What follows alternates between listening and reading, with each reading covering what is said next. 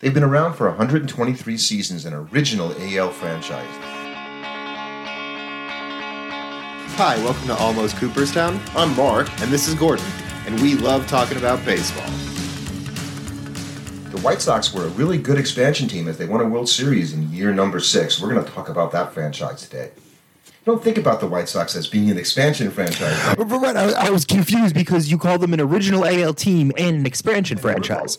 Because I'm not sure how that quite works. There were no White Sox before 1900. There's no other incarnation. It's one of the things I like about them. The White Sox. They were born as the White Sox. They've always been called the White Sox, although they were called the White Stockings. Nah. Okay, but they were created. Right. That makes them an expansion team. They didn't come over from another association.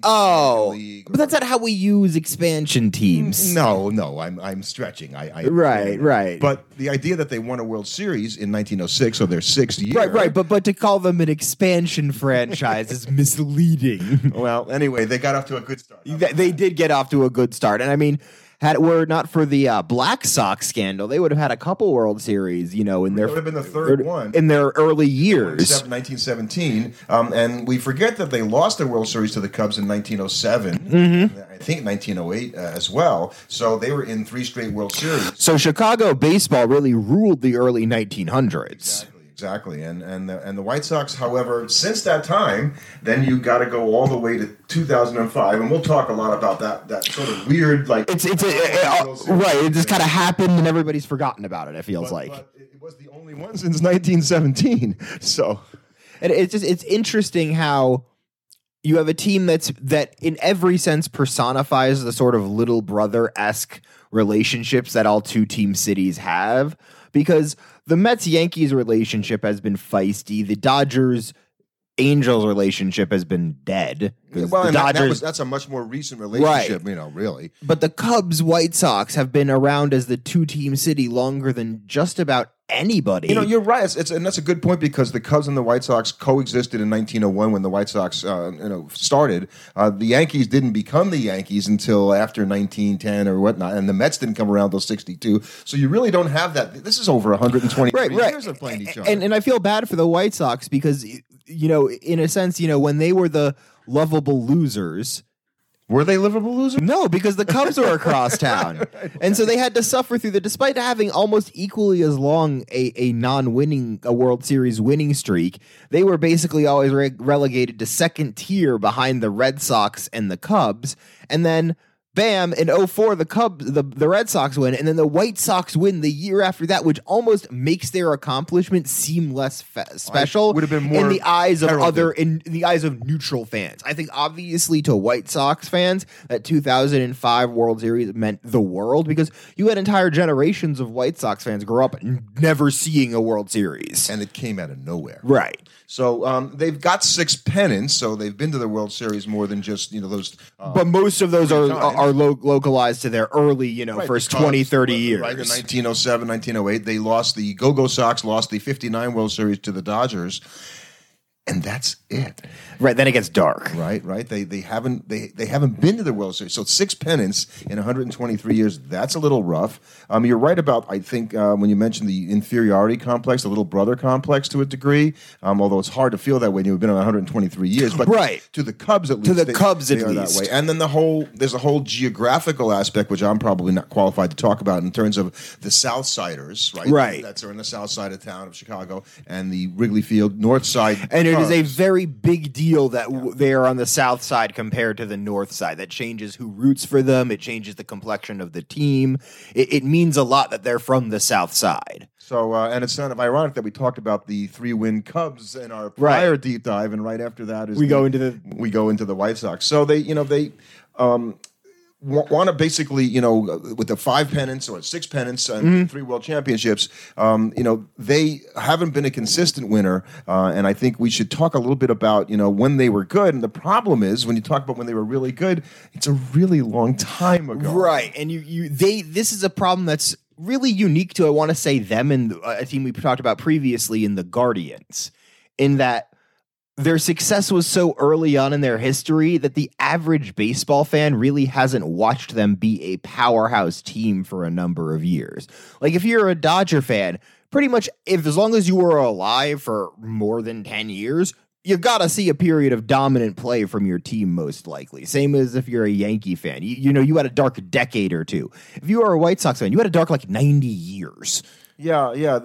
That's and right. The Dodgers, I mean, they had a 20-year period, I guess, when they didn't do anything, but the White Sox just went years without having a playoff team, much less, and they were not a World Series. And they might have been what was it even a more frustrating form is they weren't just they weren't true stinker bad. They were just not good. Right. And that's why they have a career .502 winning percentage, because all of the years they weren't making the World Series, they weren't, bad. They just weren't good. But I think we've sort of talked about a lot of teams that don't have a 500 winning. So it's interesting that they talk about how good they were early on. Right, and how much or they never were maybe that bad. Right, they've never been that bad. They've always just kind of been okay. Right, though I don't know how many times the White Sox have lost 100 games in a season, but I don't think it's very many. No. So I think they really haven't gone down to that depth, and that's probably why their record is over 500. Exactly. So on the South Side, they started playing in Southside Park, and then they moved to what's called Comiskey Park, and when it was built in 1910, and that was because they basically needed some bricks and stuff like that, because it was like a wood ballpark, before that, as many of them. And Comiskey Park is definitely the park I most remember, sort of. The old Comiskey is not the new Comiskey. No, they call both of them Comiskey, which is confusing. Right. So when the new field opened in 1991, okay, then I only know the new one. Right, like the new Comiskey, and they built it like a lot of the replicas with sort of echoey of the former Comiskey, which I don't know too many people that felt that was a fantastic ballpark. It was just a historic ballpark because it had been around for 81 years. Before. Right. And I think people are always attached to the old ballpark, so I could see why you would want to at least echo elements. I mean, they did that with Citi Field and Shea. They echoed elements of that. So, of course, they're going to do that with Comiskey Park, because that was a much longer standing stadium and certainly more iconic in a lot of ways because of that, or iconic. And the new Comiskey was originally called, I think it was called that, and U.S. Cellular Field about the same time. It was called U.S. Cellular. Now it's called, you know what it's called today? What is it called today? Right. Guaranteed Rate Field. Ugh.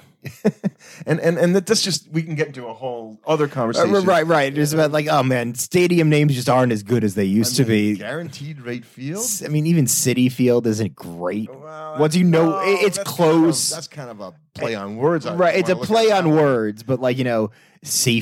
Safeco. There's just a lot that aren't good. Yeah. So, and when you look at the all-time White Sox, and you look at the retired numbers, they're names that you'll know. So let's see. It is interesting though when you look at these names, they very much come from the two World Series periods with these teams, and I think that's very interesting when you look at this. Is that they're great. It's so localized to those two groups of teams that they're what was going on with the White Sox between 1920 and 2000? Not a lot of winning. Yeah, well, there wasn't a lot of greatness, I would more say. I think that's a good point. And you don't have a lot of players that come through that. We'll talk about some of those guys. Some of those, there's a few that I've only become familiar with just because the more baseball I because I'm learning guys. We're consuming baseball content at such a rate, we're starting to pick up more and more of these guys that were really good players for the franchises that might not have been winning a lot during those times. So the retired numbers, and there are a lot of them. In fact, remember we talked last week about the Cubs and how we were surprised there weren't that many retired numbers for the Cubs. Well, the White Sox have a bunch, including Nellie Fox, who you kind of heard of. I've heard of, yes. Right? Hall of Famer. Harold Baines, his number is retired, number 3. Luke Appling, which we've talked about. We've talked about him a couple of times, Really terrific shortstop. We'll talk about him some more. Minnie Minoso, the Cuban Comet, his number was retired. Luis Aparicio, shortstop, who won an MVP.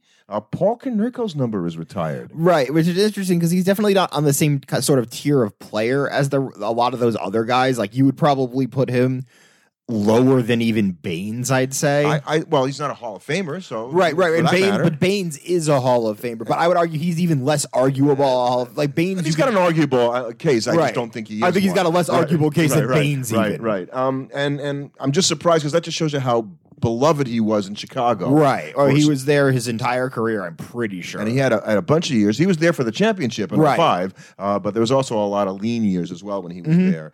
Ted Lyons, we'll talk about him, a great pitcher that many people don't hear of because he pitched for them, as you pointed out, in a period where they weren't winning anything. So you just, he was the best pitcher on a non-winning team. So why are you going to talk about them that much? You know, he's not going to win Cy Youngs. He's not going to be in the playoffs. He's not going to get. He didn't have Cy Youngs when he pitched. Or even worse. Billy Pierce, another pitcher who also became a manager, famous White Sox. Like, White Sox fans know Billy Pierce. Frank Thomas, obviously, would be retired. Mark Burley's number is retired, number 36. Again, he's kind of like Konerko, I would say. Yeah. There's a lot of support for Burley as a Hall of Famer. I got to tell you, he's on the ballot. I don't think he'll make it, but he'll make a second ballot. Carlton Fisk is a retired number, which is interesting because I'm going to guess he might have a number retired by the Red Sox as well. So for both, interesting. Yeah, it's possible. Can't imagine there's a lot of guys that have done that. That have that. Those are sort of iconic White Sox names. That's a lot of numbers. It's a lot of numbers. And so if you flip over to the best White Sox at each position, that'll mirror some of the things we discussed here. Basically every single name we just said comes up in that discussion then. So the pitchers, Ted Lyons and Billy Pierce I mentioned as well.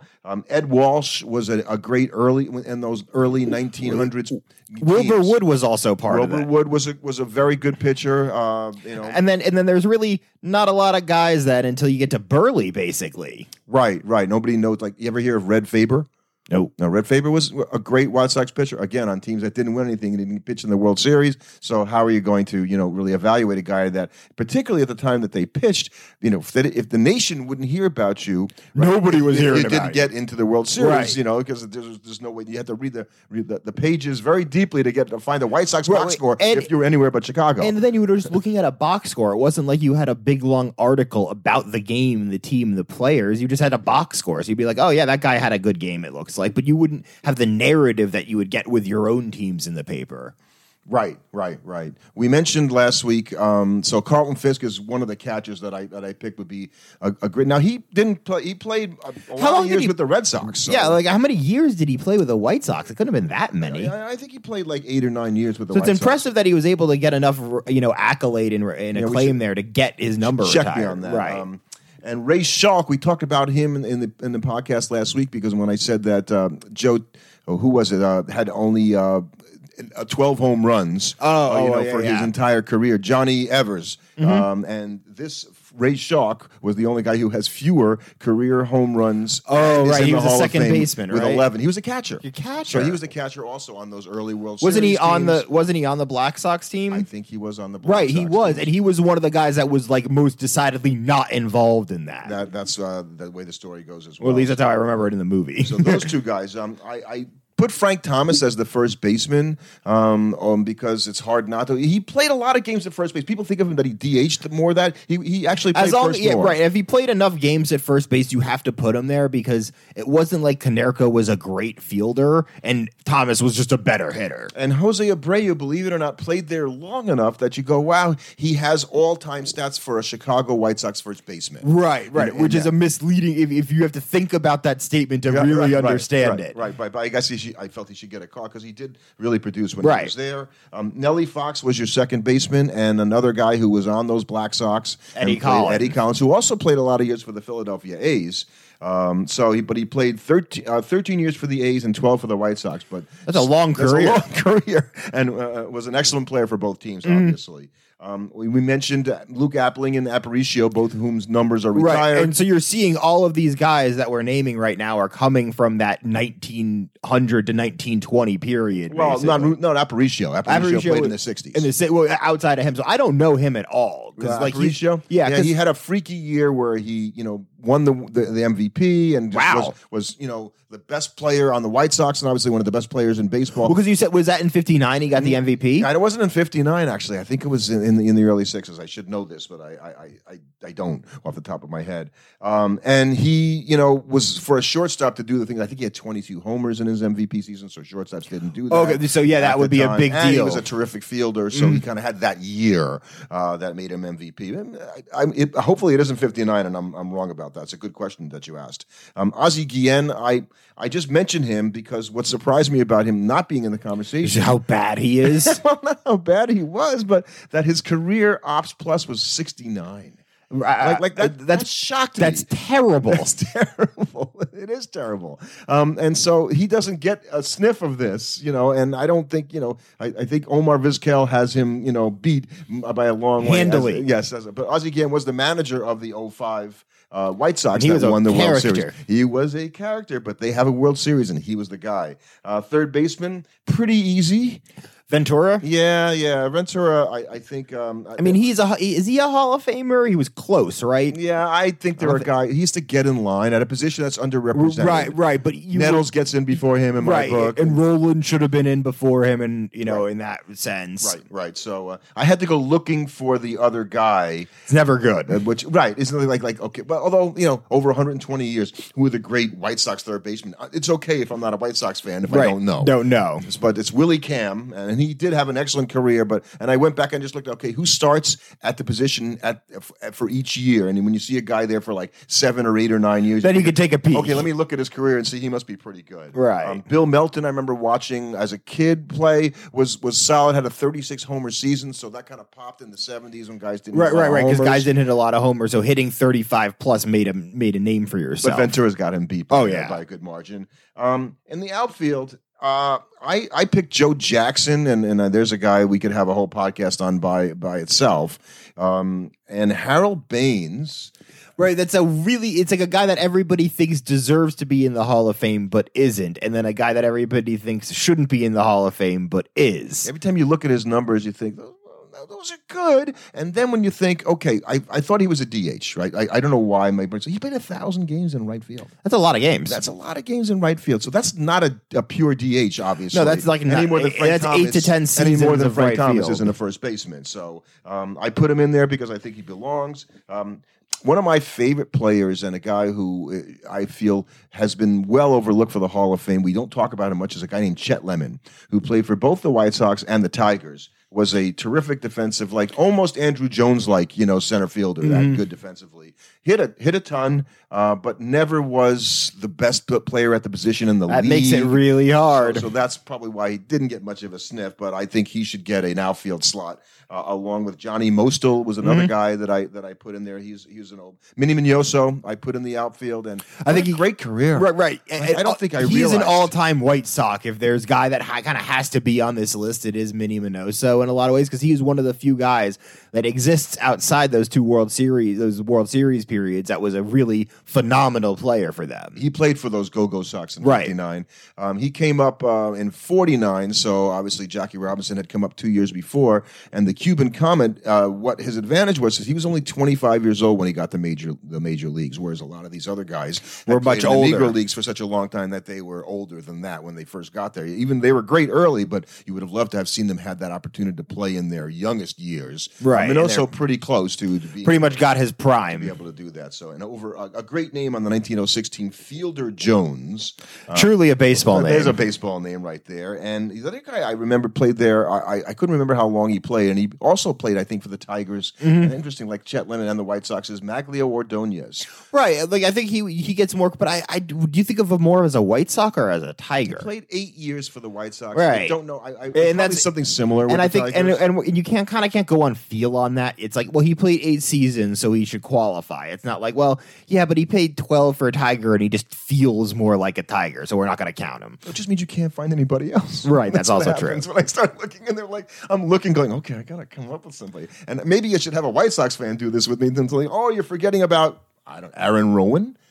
No, I don't think so. The closers. So, Bobby Jenks. That was my first name, but Thigpen, Bobby Thigpen, right? Because he had the 57 save season, which I think is still one of the. It might be second all time to A-Rod 62.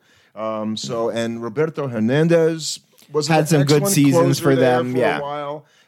So I think that, and I'll ask you a question. So, who was the closer on the 2005 White Sox?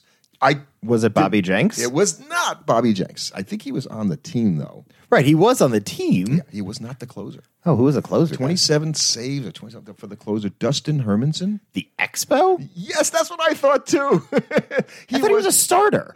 Yeah, well, so this is where the rabbit hole I went down. So Okay. I saw Dustin Hermanson. I looked at his played the end. So sure enough, he finished 100 games, meaning that whether it was closer or at the end of the game, and he started over 100 games. And so I said, well, how many guys could have started and finished without making them complete games? Because that throws the whole thing off a little bit. So like they became a starter and then became an exclusive reliever. So there was a lot of guys that like too many. But when I went to 150 of each, there was only 40 guys. Wow. So we'll probably talk about that another time. That's going to be an interesting discussion. Talk about that kind of stuff. The manager, Al Lopez, a Hall of Fame manager who never won a World Series. I'd pick him over Jimmy Dike. That's so interesting that they're the only Hall of Fame manager they have is the guy that didn't win the World Series. Okay, Al Lopez is like his managerial record is like, oh wow, this guy's like why is he like so revered? Because I look like everywhere he went, by the way, not just in Chicago. He had a crazy record with Cleveland, but he never won the World Series. So he was just he's still a Hall of Fame manager. It's so interesting. Right. That just the respect his peers had for him. Right. I had the same thought that going, wow, they obviously this guy is something special. So let's talk about the 2005 team. And it's a weird team. Yes. So you go around and we mentioned that Konerko's on that team. Right. So they would have had Scott Pasednik leading off, I'm pretty sure. That was a great name, by the way. Right. I just remember him because I used him all the time in MVP Baseball 2005. So you're right about that. Pasednik was your left fielder. Right. Aaron Rowan. Okay, we talked about him. I think Jermaine Dye would have been your right fielder. Excellent. You had Konerko at first. Very good. Ventura wouldn't have been at third at this time. That might have been Uribe? No. It was a guy that we don't think about. Joe Creedy. Okay. I don't think he was there all that long, but he was good, at least in that particular year. And then they're short their second baseman and their catcher. I'm not sure on. So Juan Uribe was the everyday shortstop. I was right. Uribe was on that team. I had him I said he was at third there. Yeah. He was the shortstop. And the second baseman was Tadhito Taguchi. Poof. Yeah. He played 135 games for them, about a 278. So who's their center fielder? So the center fielder was Rowand. Rowand, okay. The guy was always running in defense. And then their catcher? The catcher was A.J. Pierzynski. And then you had Burley was the top of the rotation. I'm not sure who else was accompanying him. Timo was on that team. Timo Perez was on that team, yeah. So it was Burley, Freddie Garcia. Uh-huh. It was John Garland, who was a left-handed pitcher. I remember John Garland, yeah. Jose Contreras.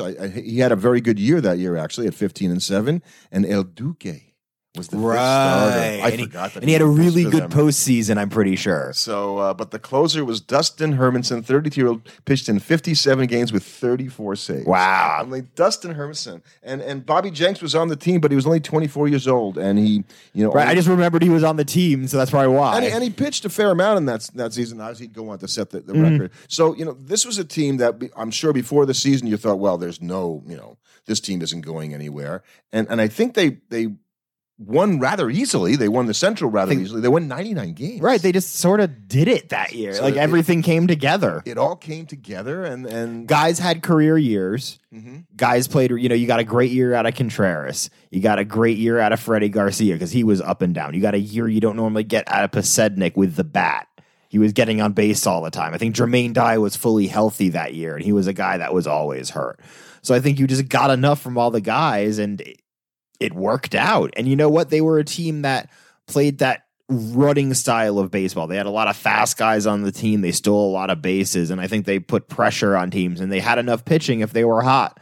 And that's what it matters sometimes. So, actually, did you know who they remember who they played in that World Series? It was a team that was on a super hot streak. Was that the Cardinals? No, this was led by a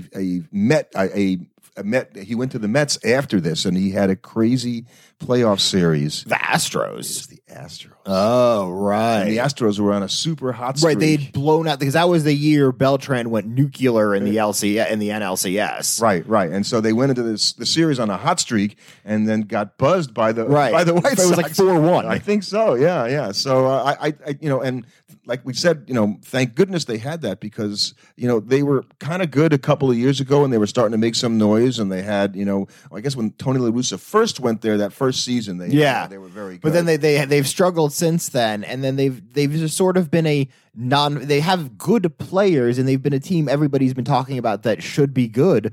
But I think if you're looking at their prognosis for next year, you're not thrilled with where they are. They're looking at trading Dylan Cease. It looks like they're heading into a rebuild almost, and it's a rebuild after not really getting anywhere. And you think of the guys they have on the current team: Eloy Jimenez. They have the guy they gave the big contract to, and it worked out.